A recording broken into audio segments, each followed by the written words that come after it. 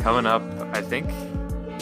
Well, I know you're going to talk about a little bit about Uncut Gems, which is an upcoming movie with Adam Sandler, right? Yeah. I mean, I'm excited about Uncut Gems. Mm-hmm. The trailer was really good. Yeah. I like Adam Sandler in a, may I say, a greasy role. Like, you know, he's all greasy in this movie, and it's got Kevin Garnett. You know, Kevin Garnett. Yeah, I was just about to look up the cast because it's got a insane cast. I too. think that it's a really just cool idea to have Kevin Garnett just be playing himself. I'm looking at like the cast list right now, and he's the fourth billed person, which is crazy. Kevin Garnett hasn't been in anything before. Never. I saw an interview with the whole cast, and they're like, Kevin, are you ever going to do any other acting? And he's like, no, just this. Yeah, Dang. so it's cool. Nice. But so because I'm excited for Uncut Gems, I've been trying to get more into the Safdie brothers because I've only seen Good Time. So the Criterion Channel, thankfully, has lots of Safdie brothers stuff. Like no way. a couple like, and they're all very unknown stuff too. So it has like a bunch of features and shorts. I don't think I'm not gonna go into like the details of any, because I watched like 5 Safdie brothers things, but Jeez. I just thought it was like it'd be good to note that I've just been watching all their like up and coming, if you will, projects. Yeah, for sure. And so it's like getting me more in tune with their style and just ideas, and then I'm gonna watch more of like the later ones that are closer to Good Time, essentially. Mm-hmm. Nice. Yeah, and because I think they're great. I think they're arguably the most talented directors today, along with like Barry Jenkins and other folks. Yeah, Nice. Yeah, they're definitely two of like the biggest like up and coming. I guess you can call them up and coming directors, because I know they haven't been too well known until Good Time, and then that one I feel like really blew up. Definitely. Yeah, now they're getting Adam Sandler to do. Yeah, that's awesome. Yeah, whenever Adam Sandler works with a more artsy director, if you will, such as like Noah Baumbach or Paul Thomas Anderson, and I mean even Judd Apatow. I wouldn't call Judd Apatow artsy, but definitely a more focused director. I love what they do with him always. Yeah, like, I think he's a good actor. Yeah, he's really good when he's not like making the movie himself. When he's not doing Jack and Jill. Yeah. Yeah, when it's not his movie, it's really usually pretty great. Yeah. So I think this one could end up being one of his best roles. Nice. Yeah, I'm super excited for that one. There's so many. I feel like starting September, October, there's so many exciting movies coming out that, it just sucks that they all come out at the same exact time, because then it's so hard to get to the theater and see all of them. Yeah, I'm like, I'm getting overwhelmed almost. I'm like falling behind. Yeah, because now I still haven't seen Ad Astra, and that's out. What else? There's The Lighthouse, which is coming out soon. Yeah, if you want to see Jojo Rabbit. And then so much. You hear about things like I heard about that Parasite. I don't know if Parasite. Yes, is apparently supposed to be amazing. And so I just heard about that. So now I'm like, oh, I gotta get to that now. Yes, that's just when another... I still haven't like gone to see Joker, which isn't that essential to me, but I just feel like as a moviegoer, I should go see Joker since everyone and their mother's seen it. Yeah, right. It's super timely right now. Obviously. And I know there's others too right now that I gotta see eventually. Yeah, just can't think of them. Yeah, I remember. I remember seeing some stuff about Parasite back like from when it premiered at some film festival this year. The festival run. And then just seeing it on Letterboxd like all the time. It's like, what is this movie that everyone is giving like 5 stars pretty much? Yeah. And no, that's one I for sure got to see too. Oh yeah, there's way too much now. Yeah, it's happening. But so yeah, that's good. Me and the Safdie brothers. Nice. My relationship with the Safdie brothers. And then the horror wise, I recently watched Prom Night. The OG Prom Night with Jamie Lee Curtis.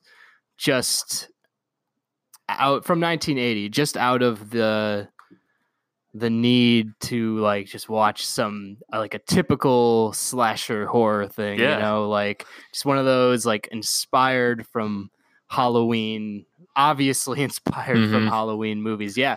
And I enjoy it. I enjoyed it. It was paced like so badly. It was so slow, but it ended pretty well. That's so like when a movie like is a slog and then ends well, like in the last 20 minutes you're like oh, this is good, like that will like really keep that's how you'll remember it more so for sure. Yeah, I see that. Even though I totally was bored for a lot of this, like I really was. I was like complaining. I complained multiple times. I was like, this thing's got to get going. Yeah, let's get it started now. Come on, yeah. Yeah, and it has a lot of just clear horror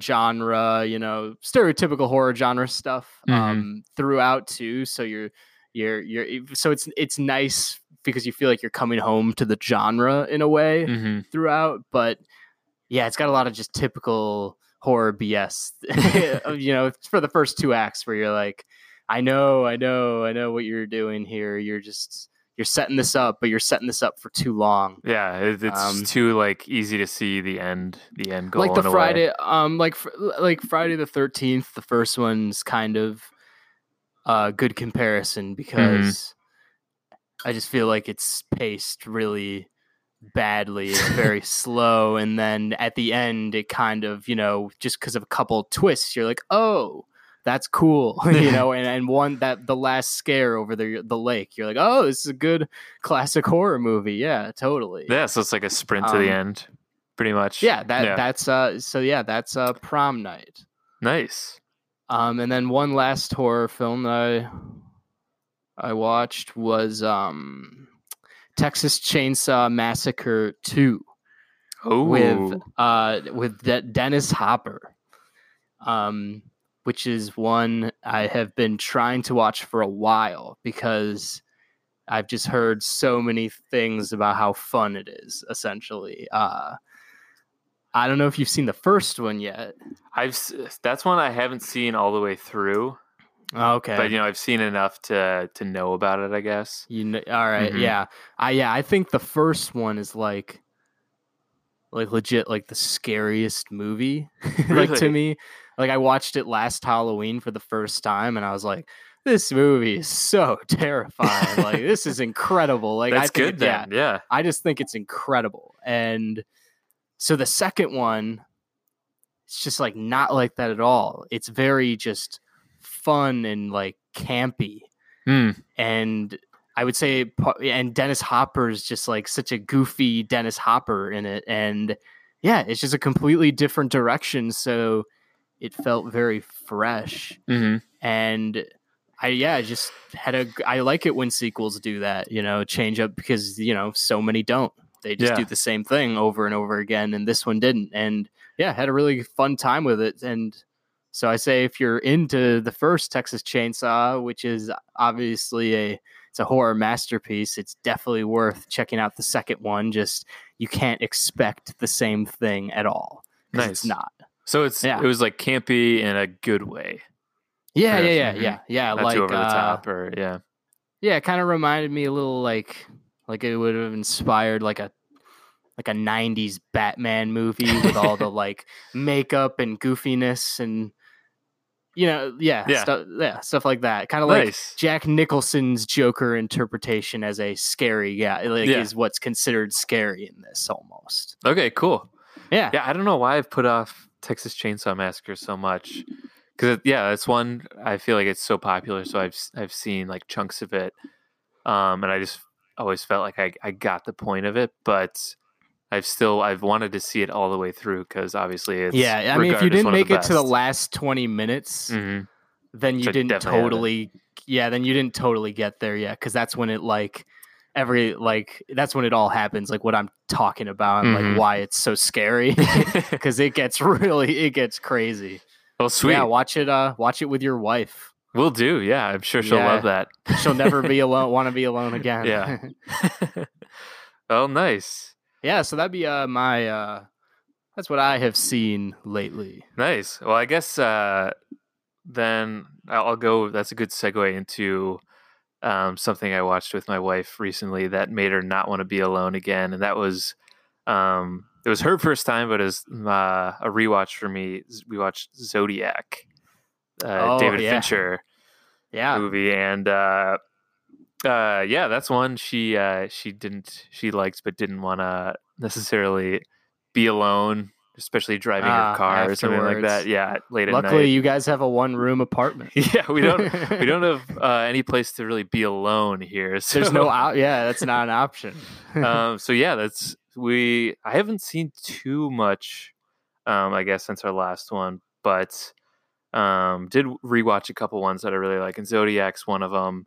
Yeah, Zodiac's got one of the scariest, most suspenseful scenes like ever. Yeah, and the basement scene. Yeah, the interrogation scene. Yeah, yeah, and Jake Gyllenhaal is like, "Oh, not many people in California have a basement." Like, oh, it's like so typical, but at the same time, it's like directed in a way where you're just like, you think you're on top of this, but you're really not. It's just like, it's just taking you away, and the suspense. Yeah, and you don't know what to believe, and everyone just creeps you out. Yeah, really. It's kind of like that scene in Once Upon a Time in Hollywood where Brad Pitt's checking on his old friend.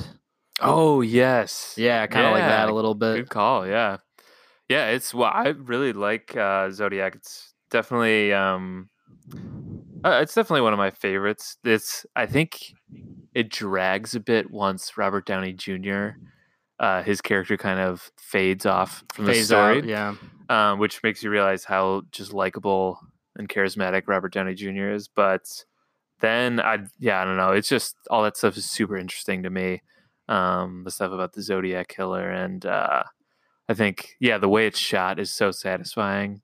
It's one of those where before and after I just look at YouTube videos, like video essays of David Fincher. Yeah, it's just like, oh yeah, that's so cool. Yeah.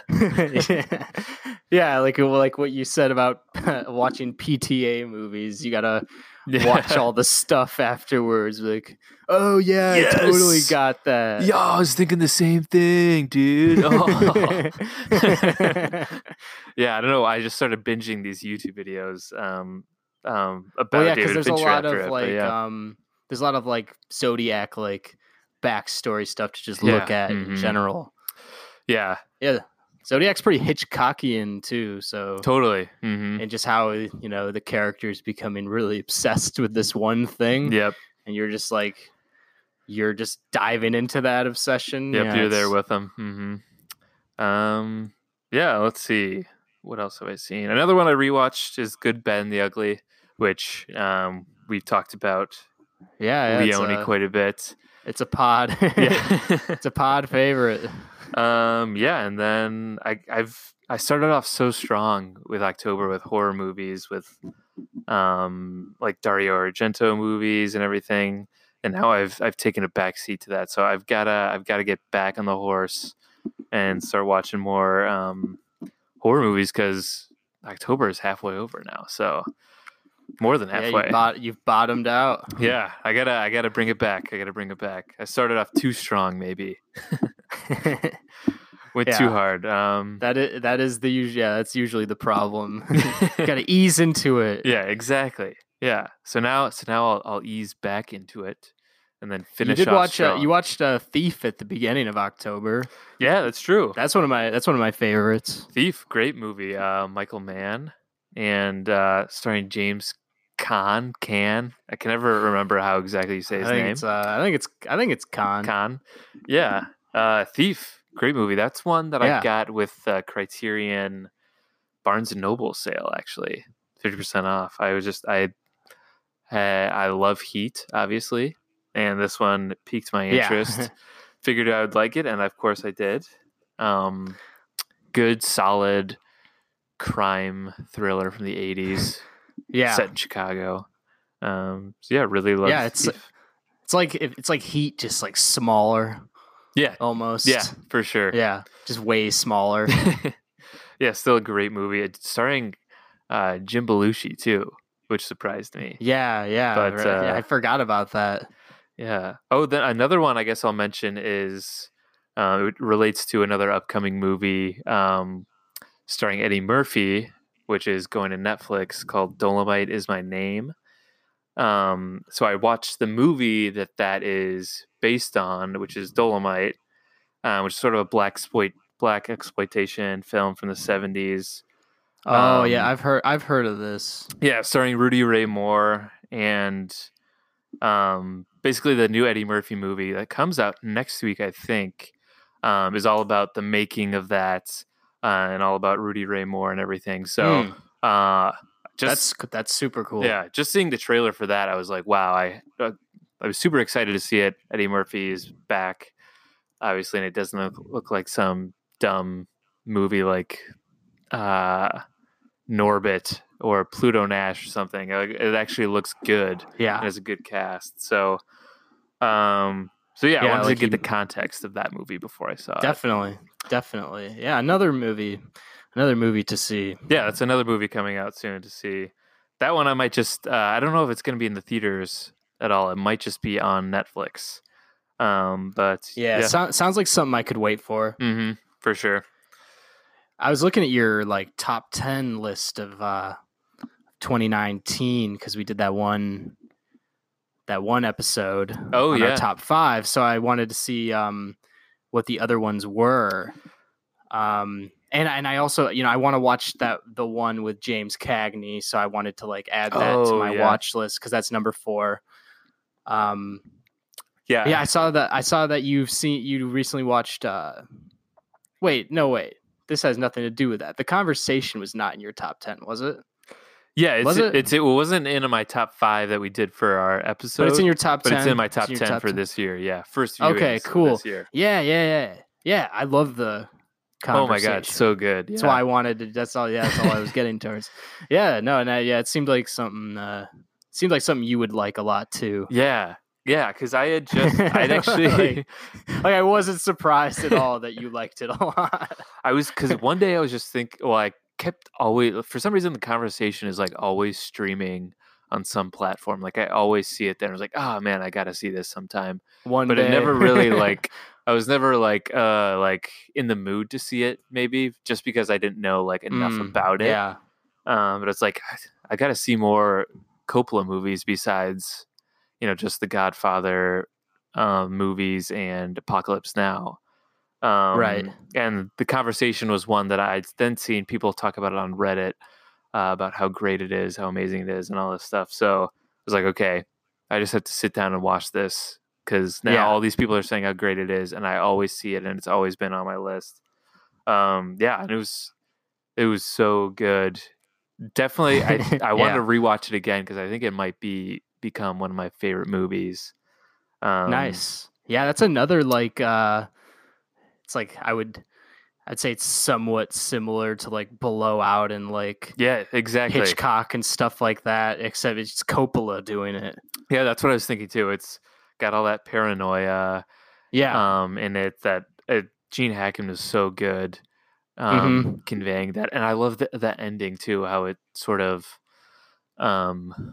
it leaves it open-ended in a way, and it leaves you sort of with a little bit of paranoia, but it seemed like Gene Hackman was sort of coming to terms with it in a way too. Right. Yeah.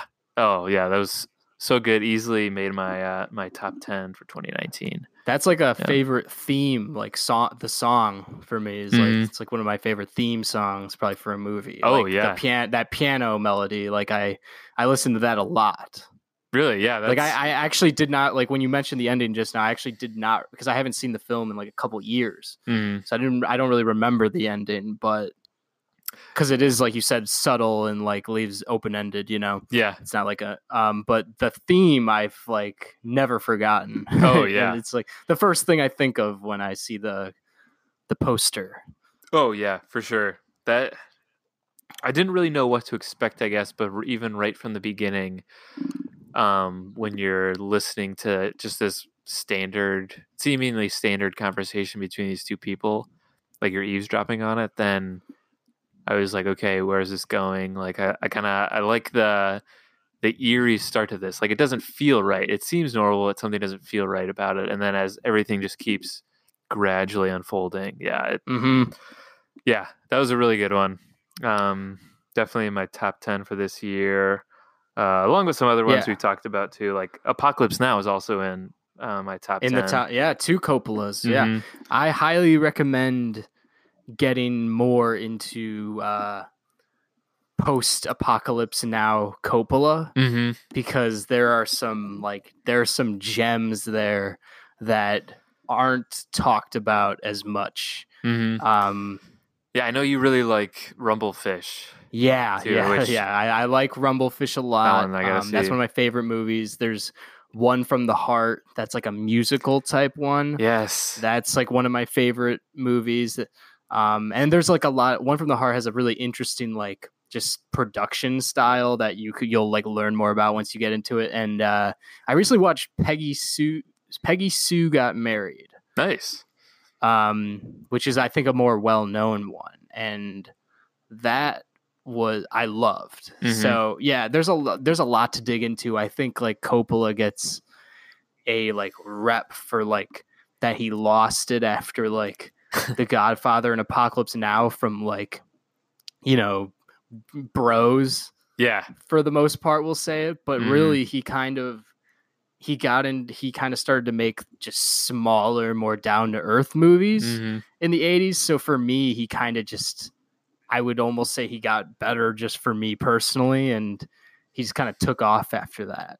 Yeah, he did. Yeah. It seems like he did stuff completely different from. Yeah, and I think Godfather, which is a good thing. You would appreciate that. Nice. Yeah, One from the Heart's one that I've been trying to find anywhere, and I can't find it anywhere. I might have to just I can see that. Buckle down and rent it somehow. But yeah, I'm pretty sure that's what I did because I wanted to watch it so bad. And I couldn't. Yeah, the links weren't working. Yeah, you know when that happens. And so I was like, I'll buy it because I want to watch it so bad. Exactly. Yeah, sometimes I bite the bullet and do that if I want to see something really bad, and that'll probably be one of those. He also did The Outsiders. Yeah. Has an insane cast. Yeah, Tom Cruise is so young, you can't even like tell it's him. Yeah, and he's like he kind of blends in with the cast, which is something he never ever does. So, The Outsiders is a good movie. Yeah, crazy. Yeah, yeah. I guess that's. Is there anything else that you've seen for the first time this year that also sort of cracked your personal top 10 for this year? I think I've talked about the other ones a little bit that made mine, along with the top 5 episode we did. I don't know. Yeah, I don't know if I have one loaded right now, but there are ones. Yeah, that would have been a good segue, but unfortunately, I'm not ready for that one. Yeah. Well, it's too important. It's too important a question, Then there are some that I know you've watched this year, as in the past week, that you really liked, and that was the 2 movies that we're talking about today. Yes. From Jacques Tourneur. Jacques Tourneur. Yeah, so this week we watched Cat People and I Walked with a Zombie. So maybe let's take a quick break now, and then we'll get into those 2 classic horror films. Most definitely. And it's time to get spooky with two. Add insert sound effect. Yes, insert sound effect here. We got the sound guy on that. Thanks, buddy. Yeah, we got this is a Shock Jock radio hour. And the two films we watched for this week, our double feature, are two Jacques Tourneur. I read that he. I think it's Tournier. Tournier. I mean, I don't want to like be that confident about it. Like I'm correcting you when I don't know 100%. I think sorry to take French classes before this. Yeah, I took a medial French course at COD before this podcast.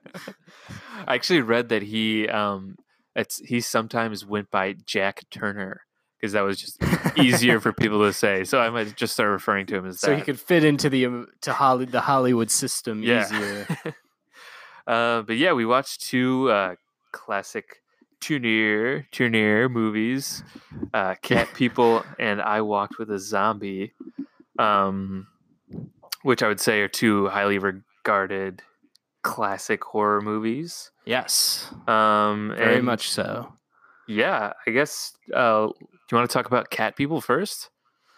Yeah, right. For sure. Yeah, let's get into Cat People. And this is not cat people as in people who like cats and have cats like nowadays. This is about in a way it is also. True, good point. Yeah. Well, Luke, what did you think of Cat People? I liked it a lot. Yeah, there's I like the main set with all the jungle cats. Mm-hmm. That's now there's few like old Hollywood sets that I remember because they're all the same, you know? Yeah. Like a lot of them are fairly similar, like well decored rooms, but this is almost like a Central Park zoo cat just area with like 5 jungle cats there and kind of exhibited there as like, I don't know, shown as like just shown to be a key part of the film, obviously. Obviously, Cat People.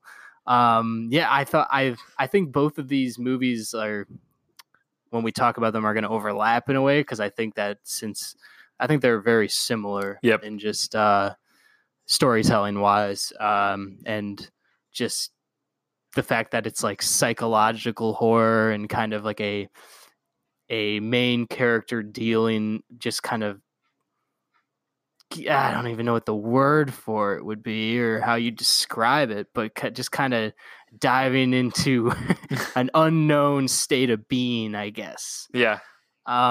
Which is what our protagonist in Cat People, Simone Simon Irina, does. Oh yeah.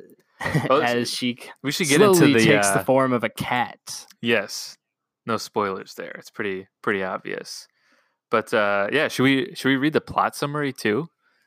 Yeah, sure, I got it. Yeah. An American man marries a Serbian immigrant, which is played by Simone Simon, who fears that she'll turn into the cat person of her homeland's fables if they are intimate together. Yes. That pretty much sums it up. Yes, that's what I watched. Yeah, and so this premise kind of plays out a lot in just kind of subtextually as the plot builds, which I like a lot. Like Simone Simon kind of has these quirks where she's like, you know, I like cats, you know, they I think that they're, she doesn't say this, I think that they're cool. No, she doesn't say that, but she says something like of the nature where, you know, reason why she relates to cats, essentially. And this kind of plays into this whole transformation as she slowly begins to lose trust in her husband, thinking he is having an affair.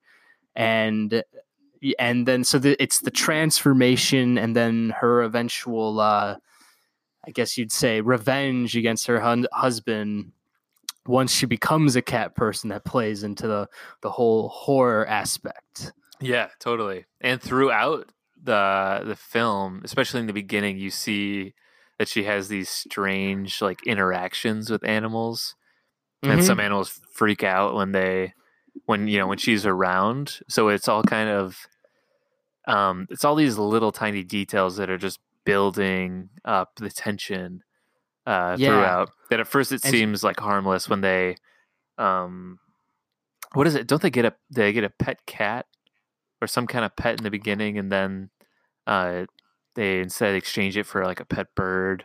Yeah, exactly. And right when she gets into the pet store, everything just starts freaking out as if she's an animal. Yes, yeah. And then she starts. She's one of the best scenes is when she's in the pet store.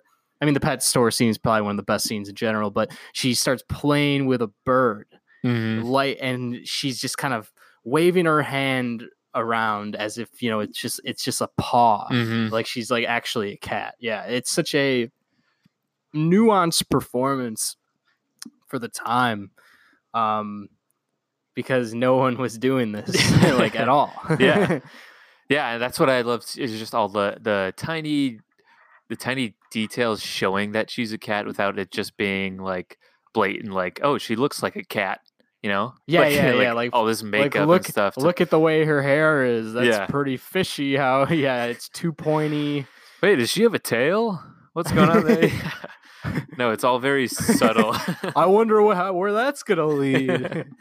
Yeah, and I guess that when you were talking about Prom Night, it made me think of the comparison between something like that and these two movies.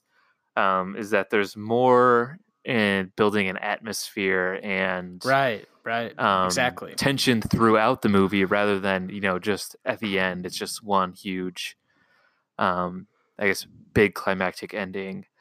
Even though these both have very climactic endings. Yeah, you're right. There's that's why I like them so much, is that they're constantly there's not a scene wasted. Yes. In building this horror atmosphere, and Cat People, the runtime is 1 hour and 13 minutes. Nicely paced. It is incredibly well paced, because there is so much narrative in that 1 hour and 13 minutes. And then it has its usual just scary horror moments in the last 20. And even it doesn't even take needing like this big jump scare or shock of seeing what is, I guess, sort of the terrifying thing, as if when I can't remember the name of her character, Alice, when Alice is she goes swimming. And it's dark. Exactly. And you never once actually. Well, I don't think you ever see some shadows. That's it. Yeah. Shadows, which is really the most you see as like the shape wise of her becoming a cat. Yeah, it's like it's the closest you get. You don't even need to see what it is. It's already terrifying. Yeah, it's kind of just because they've been building the image and like why, and constantly like explaining why it's terrifying and why this is odd, and it's all just kind of relates to being how human and how humans are psychologically constructed, and why obviously becoming a cat is a is a neurotic thing in that whole setup. But this movie does it way more intelligently than how I just explained it. But the pool scene, that's probably is definitely one of the scariest scenes in the movie. And and just the fact that you never see anything throughout, it's it just like goes back to like Jaws and like the first Halloween. It's like the perpetrator is just kind of like hidden almost throughout, you know? And and even when another scene that really stood out was when Alice is walking down the street alone at night. Under the tunnel. Yeah, that is just another scene. It is the use of atmosphere makes that work so much better than as if she was walking and all of a sudden this leopard just jumped out of nowhere and started attacking her. It works so well. And something I noticed too in both of these is that, well, this is an obvious one, but the use of shadows in this one in both of these was so effective. And I was thinking too, because recently I'd seen a lot of Dario Argento, and in some of his movies, especially like Suspiria, he uses color right in a lot of unique ways. And then in these black and white movies, Turner used shadows to his advantage because he couldn't use color. And I thought that worked so well, just creating this eerie vibe throughout the whole time. And it definitely led to a thrilling ending, and I don't know, it was a satisfying ending at the same time too. Yeah, it's almost especially looking back on the ending, it's a movie I could rewatch again for sure, because I would watch it. I would watch it knowing exactly like what's going on in each scene, rather than playing like catch up and trying to figure everything out. And that's what makes the rewatches like so satisfying. And this is a movie, both of these movies I could rewatch for sure. And the ending has a lot of layers to it. For sure, as she kind of passes as a cat, right? Yeah. She kind of passes as a cat, and then something else happens as well.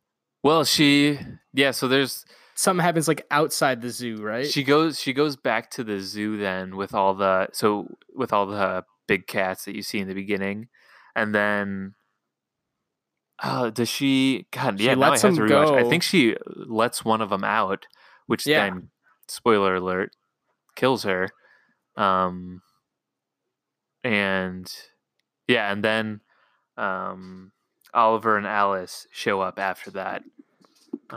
It's, I don't know, it's one of those that I definitely need to rewatch to see all the even other minor details alluding to exactly, that she is turning into this cat person.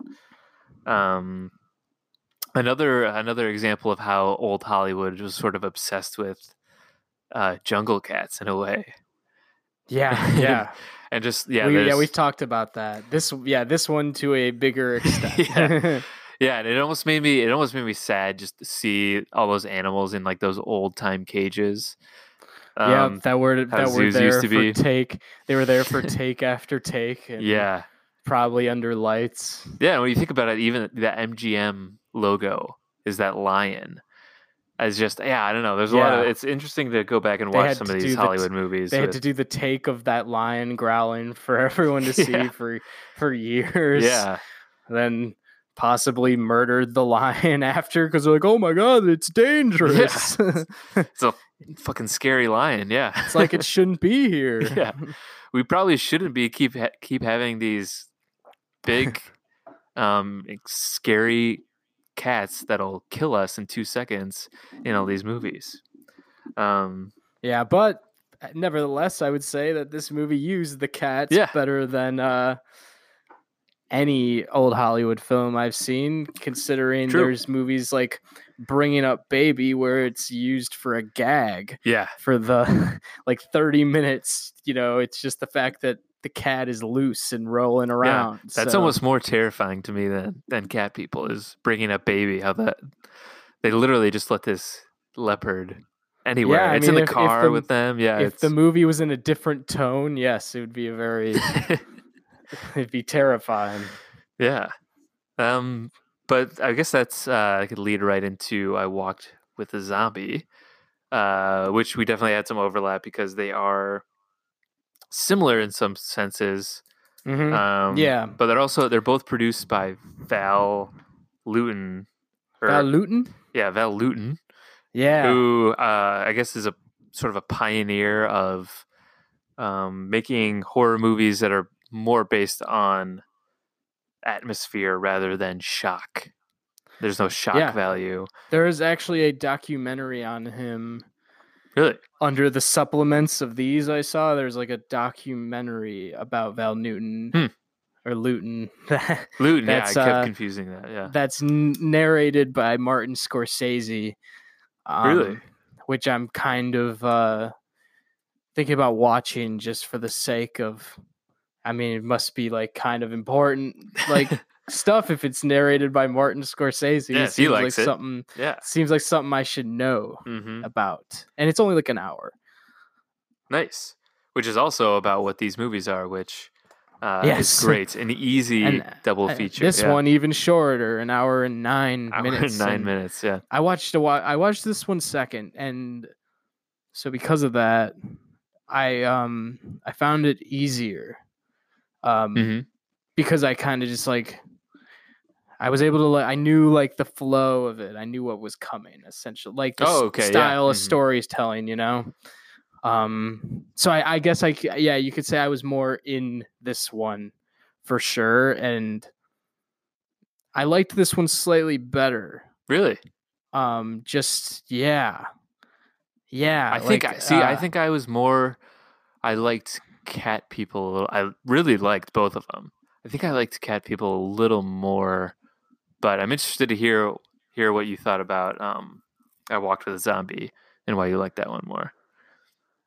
Yeah, I think it was just because I like the way they're exploring zombies in this one. I just kind of I thought it was cool how they're also kind of exploring consciousness and stuff like that, and just kind of how scary humans are when they're not, human. Yeah. You're just kind of like, what the fuck is that? When they're just like blank face like that, like they kind of just turn human because they're not. They don't even like seem like traditional zombies, like a George Romero zombie in this one, or a Zombieland zombie, or a Walking Dead zombie. Like they're played like as humans almost that are just, and they really dive deep into like why they are different and how it's just their brain dead and they just feel nothing, and it's portrayed perfectly on all their faces. And so you kind of just see them as solely as a human that's like just like not, truly not alive, but there, and it kind of speaks to what being alive is, and it just, both sides of it's pretty scary to me. So yeah, that's basically why I liked it, and just the fact, and the ending really got me. Like it was one of those endings where I went, where I don't know if you ever do this, but when an ending gets you and you're like, oh, like, whoa, like literally, like literally like out, like when like a surprising thing happens, you're like, whoa, like that's literally what I did. I was like, oh wow. Yeah, like, I did really love this ending. Thought it was cool. Yeah, I love the ending with like setting up the voodoo doll and then showing what's actually happening. The guy's pulling it and he's like, dun, dun, dun, dun, dun. I will say that the scariest part of both of these movies was his name was like Carifor or something. Yeah, I know who you're talking about. Oh my god, terrifying. Yeah, he's just following her around, and then his bug eyes. And then at the his bug eyes, and they're kind of training him to grab at the doll over and over again. Yeah. I actually, so this made me wonder, like, how early did zombie movies start? And this is really one of the first. I thought that it must have been as well. And so there's a great Nerdwriter video on YouTube. Oh yes, did you watch that? I watched. I didn't watch this. I didn't watch this. I watched Nerdwriter. You watched the Nerdwriter video on zombies? No, Oh. no, I just watched Nerd Oh, I Writer. gotcha. I didn't watch the Nerd Writer video on zombies. Well, yes, you should watch that one because he goes in Okay, I depth will now. as to, I guess, like where zombies came about in popular culture, and Does basically he talk about this movie? he mentions it, but he Okay. doesn't go too in depth with it. But basically, like modern zombies today they're all pretty much derived from Night of the Living Dead, George Romero. Like Yeah. they're all pretty much spawned from that. But earlier versions of zombies are like this, where they're spawned from voodoo, and Yeah. I guess when the U.S. Had control of Haiti back in the 20th century, there were a lot of people who went to Haiti who became super interested in the voodoo that they explored and black magic and stuff like that. So that's more where zombies from them sparked. And this was one of the first examples of that, I guess. Yeah, that's really interesting. I think that's also why I liked it, just because of it's different, and the voodoo aspect was really interesting to me. And yes, I think we're oversaturated by the Romero style of zombies. Yes, definitely. Yeah, it's different than it's different than something you'll see in Walking Dead. Yeah, the zombie in this, or the zombies in this, aren't necessarily going to eat. They're not. Their goal isn't to try and eat all humans. Like every zombie movie today, to me, is like, or every zombie thing is like, well, now it's an apocalypse. So what will we do as we work together? What are the complications as we work together? Will we trust each other? And what if one of us becomes a zombie? Will we kill him? Do we have what it takes? It's like that over and over again. Oh yeah, and like nail in the head. It's just been done. That's been done for years. It's always the apocalypse now. Yeah, that's true. It is, and it's yeah, people love it. Yeah, I do. It would be interesting to see a more modern movie with this take on a zombie. Yeah, you could do it. I could see like something like Peter Jackson's like King Kong, thing. Like if he did something with that, with the natives. That's what it felt like. As an example, like that'd be really scary. Yeah. And I really like the voodoo aspect in this too, because that also made it feel more real. Exactly. Yeah. Sometimes I don't really love it when it's like these zombies have like superhuman powers, but in this, it felt like the zombies were just like put under this black magic spell, and they were controlled by something else. They're more just like objects, they're just always like following them around. You're like, where are you going? That's really it. That's like the most they do is like they'll just like walk somewhere and on their own, and that's like that's like the horrific thing in this. It's like, where is he going? I don't understand. He has no brain right now, Like, where would he be going? Yeah, exactly. Yeah, and it's just another one, just like Cat People. It's very atmospheric, and it's it's the tone of it. There's a lot of like exposition, exposition where they're talking about the psychological side of it and why this is so crazy, and which kind of reminds me. It kind of like exposition gets a really like bad rap. Well, no, I mean I wouldn't say that 100%, but I'd say that it works. There's good exposition for sure, and I think in these movies they do exposition really well, subtextually, and it kind of makes you scared when they're just kind of explaining what's going on. Yeah, kind of like at the end of Psycho, as he explains the entire setup at Bates Motel. Like that part always like makes me really scared. Yeah, exactly. Like even though I know it every time, I'm like, I like rehear, Bates like dressed up as his mother, and I'm like, whoa, Yeah, it uses exposition well, as opposed to sometimes when, as I've heard on another podcast one time, these writers talking about how they hate when it's quote unquote shouting exposition into a wind tunnel,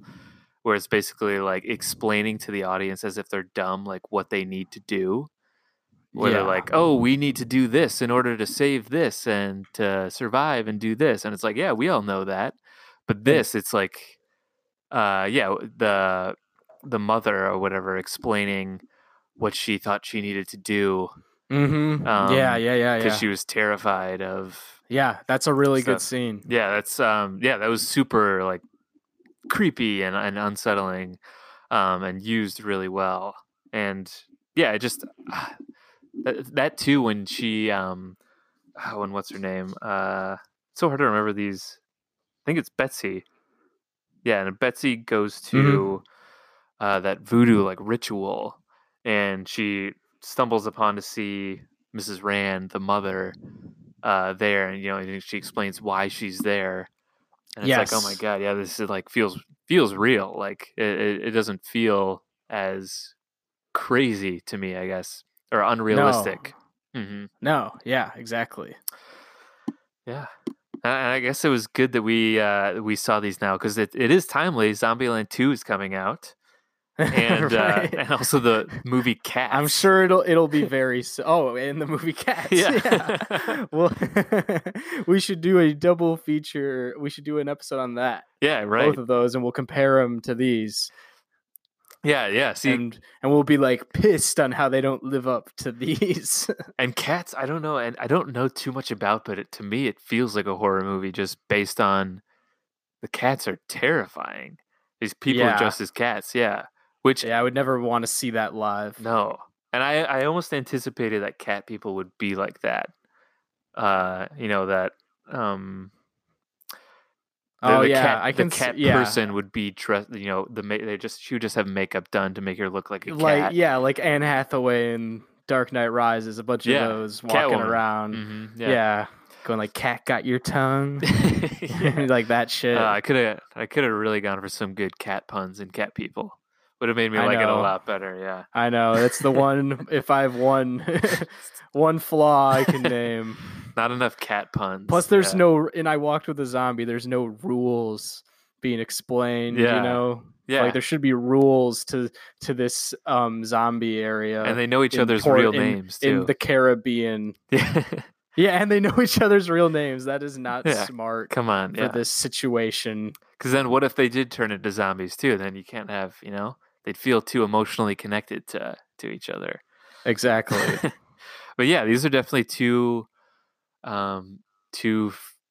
They felt, and even though they're from the 40s, they felt fresh because. Yeah, exactly. I guess they're familiar concepts, but not as typical as modern definitely modern takes on them. Done in a different. It's not. It's a type of movie we're not accustomed to.